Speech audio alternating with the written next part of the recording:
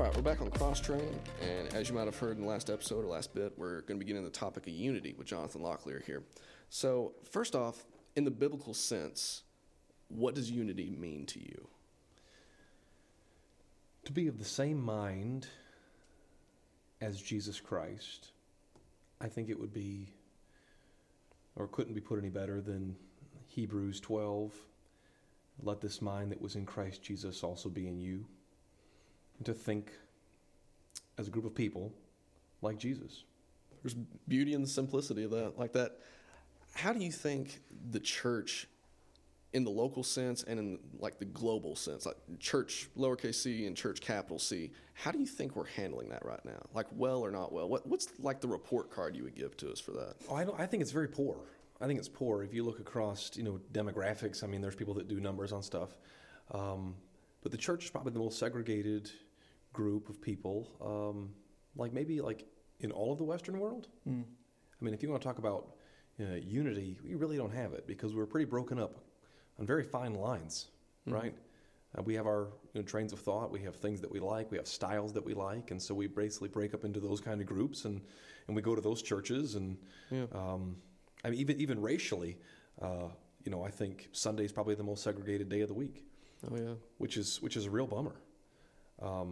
If not, I mean, it's sad on a lot of levels, but it's also a terrible witness, right? Yeah. Here we have a Jesus that died to save the whole world. It's just that we don't like to be together on Sundays. Isn't that silly? And so, I think that we're not doing great. And then within the local church context, you've got men and women who seem to be more prone to argue than to agree. Yeah. And even finding things to argue about. And I tell my church this regularly and often, that we are people that come from different backgrounds, we work different places, we live different places, we school different places, we play different places, we enjoy different hobbies and things, and we all come together in this room Sunday morning. And how is that possible? Because we have Christ in common. We're all here because of Christ, to grow closer to Christ, to experience the Spirit of God. And I think that's a beautiful and a marvelous thing. And I think we could use a lot more of that. Putting everything else that's secondary aside, right? What team you root for, what politician you're voting for. There's 100 different things that we could disagree on. But man, to come together and say, of all of that stuff that we disagree on, here we agree that God has died for the whole entire world. Mm-hmm. You briefly touched on how even within church we get into our different groups, which imply denominations there, I believe. We've discussed this in the past, the idea that denominations we've taken it too far, like separation for the sake of separation. And yet there is also a need, I mean, this might be just me personally, but to respect how other people thrive in worship. I think there is a place for that. Do you think there's a middle ground that can be captured there? Like, do you have an opinion on that? Or, God has made us with personalities. We're all different. Yeah. We're not all the same. I am who I am. I had a professor in college, Garnet Reed. He gave this definition of preaching, that it was truth via personality.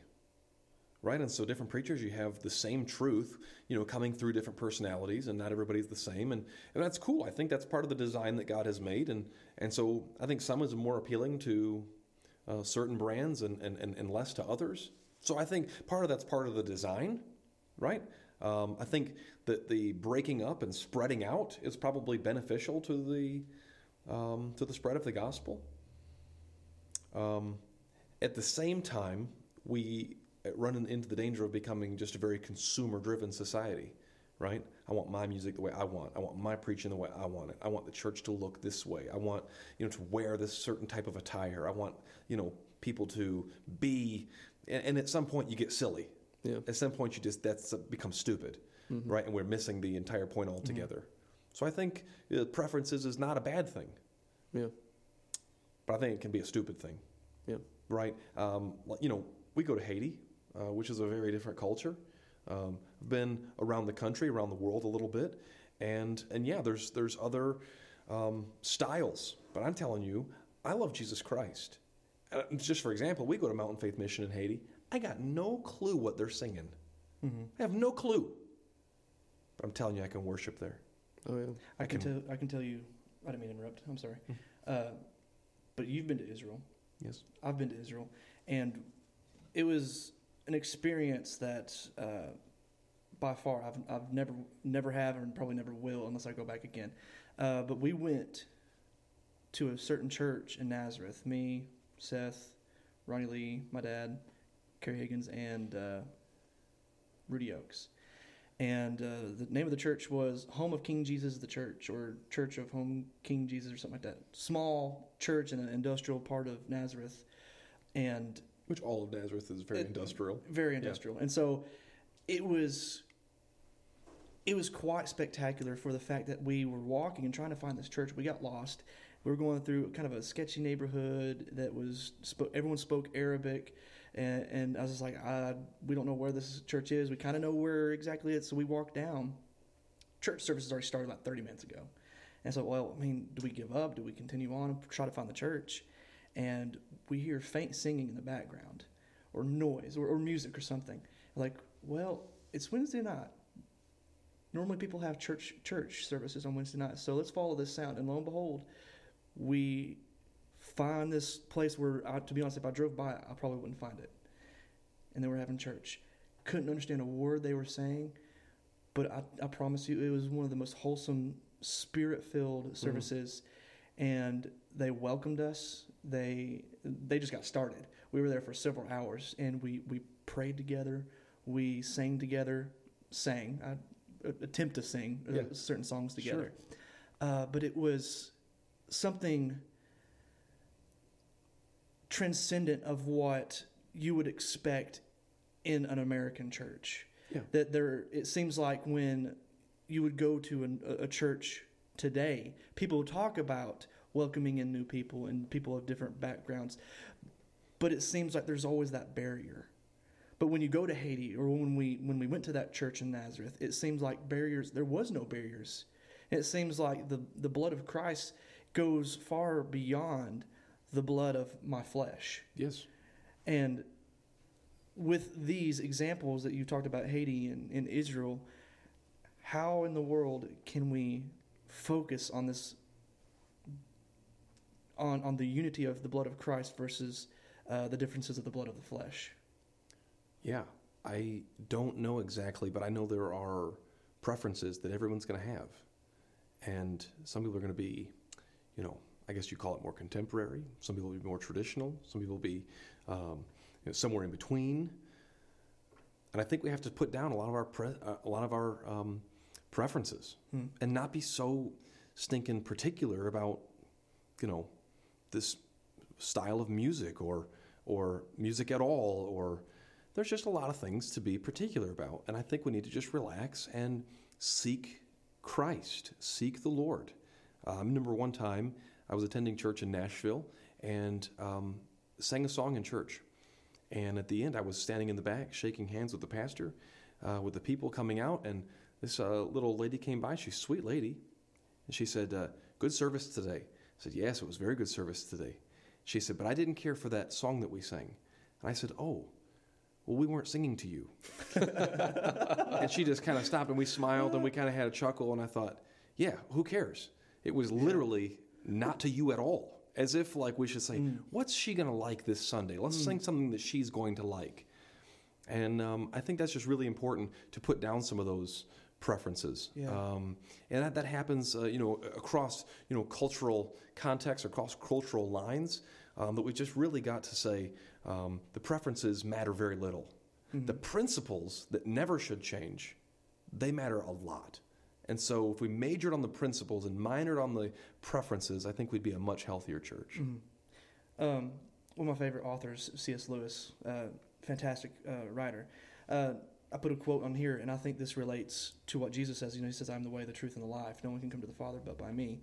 But C.S. Lewis, he says, when you're looking for unity for the sake of unity, you will not find it, and you will not find truth. But if you search for the light of the truth, you will find both unity and the truth. That's right. What can you expound more upon the great mind of C.S. Lewis? Yeah, I think it's total truth, and I think he hits the nail right on the head that you have to start with principle. You have to start with the core of the beliefs, because if you just go to try to make everybody happy for the sake of unity, well, that's a losing battle. You're never going to do that. But if you will pursue Christ and Christ alone, I mean, not everybody's going to agree with that. But there will be a great, I would say, majority of folks that say, this is right, I can agree with that, I can get on board with that, I would prefer this, even though it's not my exact style. Well, then there you have truth and you have unity. Mm. But man, if you just try and be a people pleaser and truth becomes a casualty, I think that's a great tragedy. I was just dealing with a situation the other day, and we're trying to get along with a gentleman, but he's wrong. He was wrong, and we said, well, here we had to make a choice. Are we going to go along to get along for the sake of unity, or are we going to say no? Truth matters. Righteousness matters. We want unity, but not at the sake of truth, not at the sake of righteousness. And so I told the guys, I didn't know that C.S. Lewis said that, because that's pretty brilliant. But I said, guys, if we pursue unity at the cost of truth, we will have neither. Mm-hmm. We will have neither, right? We are built upon the core principles of the gospel. And if you start there and build there, well, I think you've got a good foundation to build something on. But if you I guess the term would be seeker sensitive, if you're going to build a church, just in terms of how can I get bodies in the door and, heinies in the seats, I think that's a bad place to start. Yeah. I think you have to be able to offer something that's never going to change. And then you can go, like I said, pros preferences are not bad, right? You're going to have some style. I don't care who you are. You're going to have some style, whatever it's going to be, some preference. But you can't start there. I think you have to start with truth, with what is right.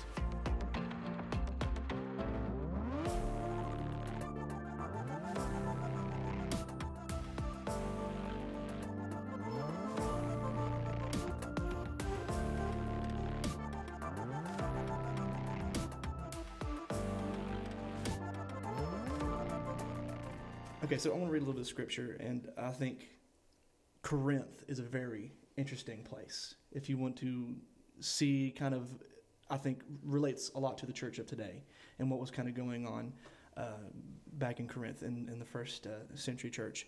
But a little background on Corinth, those that are listening, is a Roman place that really, when it comes to Roman society and hierarchy, is that basically, if you're anyone of the lower class, if you're a woman, if you are of the elderly, if you're an orphan, you're basically nobody within the class. You cannot move up. You are not valued at all. And as the church, they tried their best to take these people in, but yet there's always some form of differences. There seems like there's always some kind of strife when you get Jews, Gentiles, Greeks, Romans, and all these people together from different backgrounds, and it seems like there's always some kind of tension. So I want to read 1 Corinthians chapter 1, 10 through 13. So Paul says, "Now I urge you, brothers, in the name of the Lord Jesus Christ, that all of you agree in what you say, that there be no divisions among you, and that you be united with the same understanding and the same conviction. For it has been reported to me about you, my brothers, my members of Chloe's household, that there is rivalry among you." I would assume that Chloe's household is a church. Maybe we should name the church Chloe's household. But yeah. Verse 12, it says, "What I am saying is this. Each of you says, well, I'm with Paul, or I'm with Apollos, or I'm with Cephas, or I'm with Christ." Verse 13 is kind of one of the key verses. I want to look and kind of break this down and see what you think, the exegesis and exposition of this. Is Christ divided? Was it Paul who was crucified for you? Or were you baptized in Paul's name? And so you see in verse 13, I see very sarcastic statements that he makes here. It's like, was Paul crucified for you? Well, obviously not. Paul wasn't crucified. It was Christ who was crucified. Well, are you baptized in Paul's name? Well, no. Matthew 28:18 says you should baptize in the name of the Father, Son, and the Holy Spirit. And so these latter sarcastic statements. Right. And then the very first statement says, is Christ divided? So you group the sarcastic statements with, is Christ divided? Well, this should be a sarcastic statement. So obviously all these statements are made. So when there is disunity, I see in verse 13, does it show a picture of us trying to put a false dichotomy upon the church? Because it seems like we're splitting, we're putting Christ into pieces. Sure.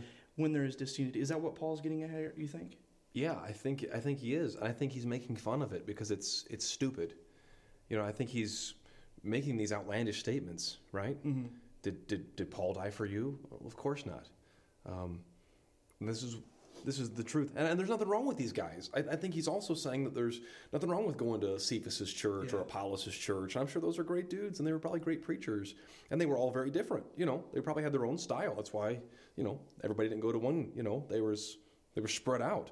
However, he said there's got to be unity between Cephas's church and Apollos' church and Paul's church. It's all about Christ. It has to be all about Jesus. I mean, theoretically, I should be able to walk into any Christian church in the world and preach John 3:16 and hear amens right up and down the aisle. No one should have a problem with that. However, it seems like that there's those that you will probably get zero amens because they'll be seeking their subjective truth instead of the objective truth. That's exactly what right. exactly is true. And that's what I tried to say last night. You'll either accept Christ as he is presented in Scripture, as he is given from heaven, or you do not accept him at all. Mm. You don't get to make Christ in your own image. You don't get to say, well, we want to have these parts of Scripture. We want to focus on this aspect of the gospel and not this other, right? And that is silly. And I think Paul is saying here that there's nothing wrong with having these preferences. However, it's got to all be about Jesus. Yeah. It's got to all be about Jesus. At some point through all the preferences and differences, you need to be able to agree that you're worshiping the same Christ. You're together in the same Christ. Mm-hmm. Absolutely. And isn't that what Ephesians 4 says? There is one Lord, one faith, and one baptism. I mean, he just goes ad nauseum. Paul once again. Why? And what's the point of this? That we live in unity. Long-suffering with one another, forgiving one another, being kind, tender-hearted one toward another. Mm. Why? Well, because Christ is the center of it all, right? The life and the ministry of Christ is what every other aspect of the church spawns from. So do you think that lack of empathy is a key ingredient to discord and disunity? Absolutely. Absolutely.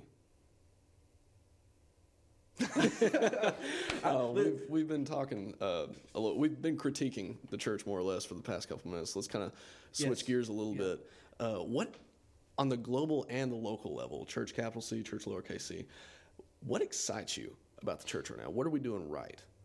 Well, we're spending a lot of money, and I think that's not a bad thing. Elaborate. I think people are giving. People are giving, and they see it as a very good thing, and it is. Because the gospel message to travel around the world does cost a great deal of money. Mm-hmm. What makes me pumped is to see a tragedy like it happened here in Nashville and Cookeville last week. Yeah. Tornadoes come through and just ravage this place. So many people died. So 23 people in Cookeville died? 23 or 18 in Cookeville. 18. But 23 or 24 total. And I'm telling you, this church here, the Cookeville Free Will Baptist Church, is just loaded with toothpaste. Because people just got boatloads of supplies of toilet paper and bottled water and toiletries and clothes and just wanting to. And I think that is the church. That is so beautiful. That excites me. That excites me of the Christian church and our response to disaster. And I don't want to sound however it would sound. But if you just look at the Red Cross, disaster relief organization, the Free Will Baptist Masters Men Disaster Relief Organization, Samaritan's Purse, the mission, the downtown mission in every major city. These are Christian organizations. And when there are disasters, Christians show up from all over the world, man. I'm telling you, there's an earthquake, a hurricane, Christian relief organizations, they just show up in mass. It's beautiful. Where is, and I'm sure they exist, but I just don't know, where's the Jewish relief organization? Where's the Muslim relief organization? Where's the Wiccan relief organization? Just across the board. And I'm not trying to put anybody down. I don't know how that sounds, but I'm telling you what makes me proud is that Christianity is responsible for the propagation of a lot of really wonderfully positive things.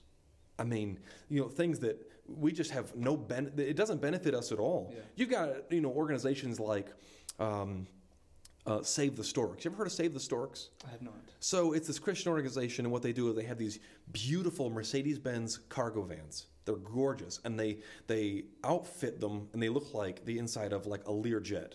okay, calf skin, leather, beautiful. And what they do is they park them outside of these abortion clinics. And they got these beautiful covered skin paint jobs on them, right? And these girls that go in to have these abortions, they say, excuse me, can I just have a moment? I'll just give you this pamphlet, and we want to offer you a free ultrasound right here. This is free. And if you will come in and just have a free ultrasound, we have some resources that we want to give you. We can help you with car seats and with diapers and formula, and we can get you some grants for education. And this doesn't have to be the end of your life. This could be the beginning of your life. And so this girl comes in, she has this ultrasound. She sees the ultrasound on this big screen TV. She hears the boom, boom, boom, boom, boom, boom, boom, boom, right, of her baby that's in the womb right now. And they say, look, you can always go in and have this abortion, but we just want to reach out to you at no cost to you whatsoever. And who does that? The Church of Jesus Christ does that. Yeah. It's beautiful. They've got boatloads of these things all across the country. Kirk Cameron, the actor Kirk Cameron, that's like one of his main ministries, Save the Storks. And I just look at that and I say, who does that? The Church of Jesus Christ does that. And that makes me excited. That makes me excited because I tell you what, whether you like contemporary or traditional, or whether you read the NIV or the King James or whatever your preference might be, you can't get on board with that. That's awesome. Yeah. That's awesome. I mean, I tell people all the time, hey, we're working with this Mountain Faith Mission in Haiti. We've brought it up for the 5th time. Maybe it's because you're listening to this podcast and you need to be involved in the supporting of the Mountain Faith Mission. I'm telling you, we go down there. I said, well, what do? Well, they support widows and orphans, and they train them in welding, and they grind grain, and they have one of the best schools there, and they teach these women seamstress work, and they bake bread, and they just give stuff away, and they've got greenhouses where they plant plants, and they just give tomatoes and pepper plants away to people for nothing, and it's self-sustaining in a lot of ways. I look at that and I say, you're telling me that even non-Christians tell me, yeah, I want to give you some money for that. I want to get on board with that. That makes me excited to see the good that the church is doing. Well, the body itself, I mean, Christ comes to preserve life.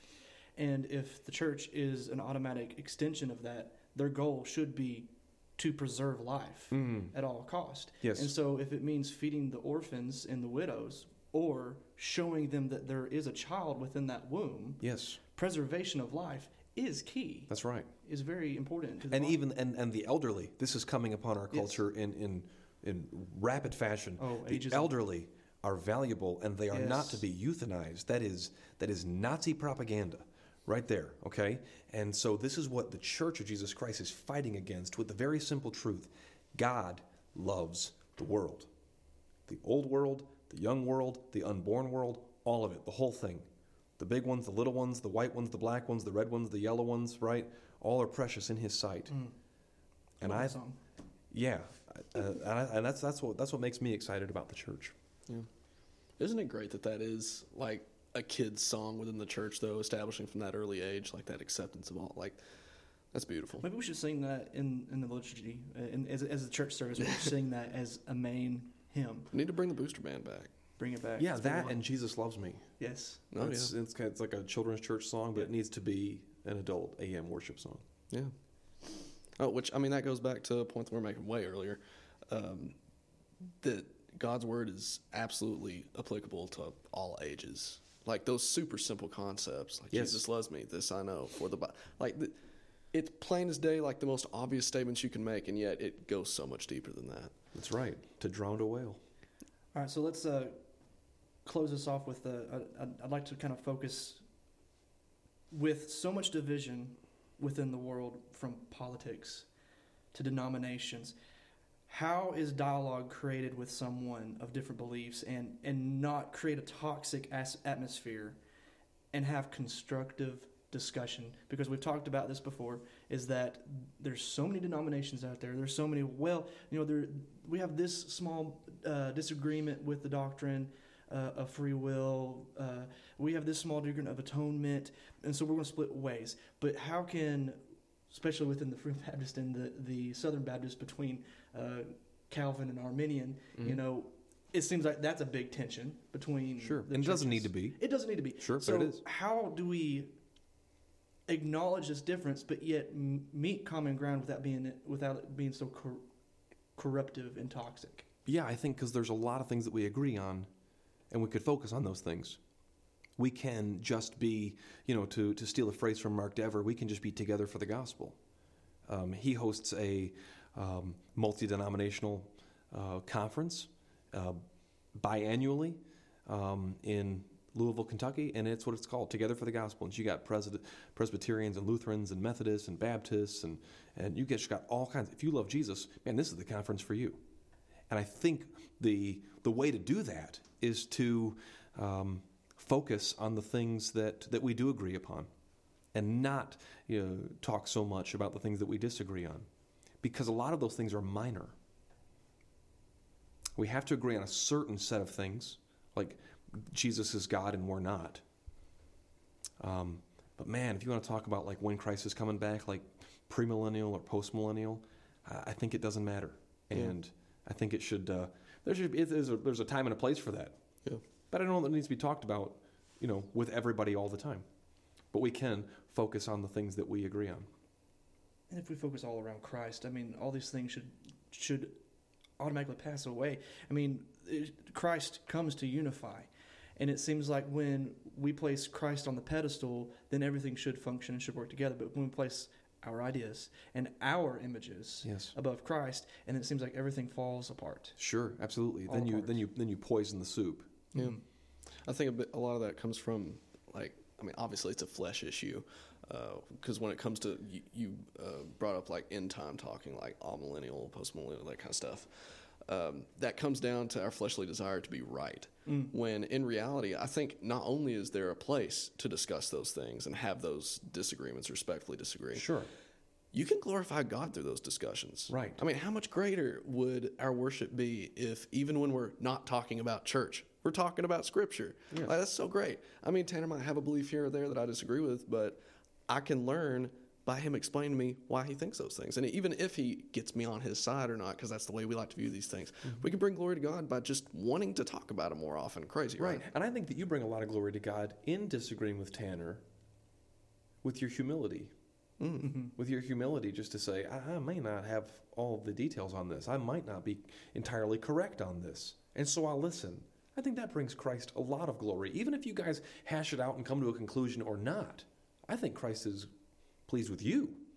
He might not be with Tanner, but he's pleased with you for just saying, oh, okay, tell me more about that. Great. You're probably not going to end up agreeing or whatever, but it's just in your kind and gentle way.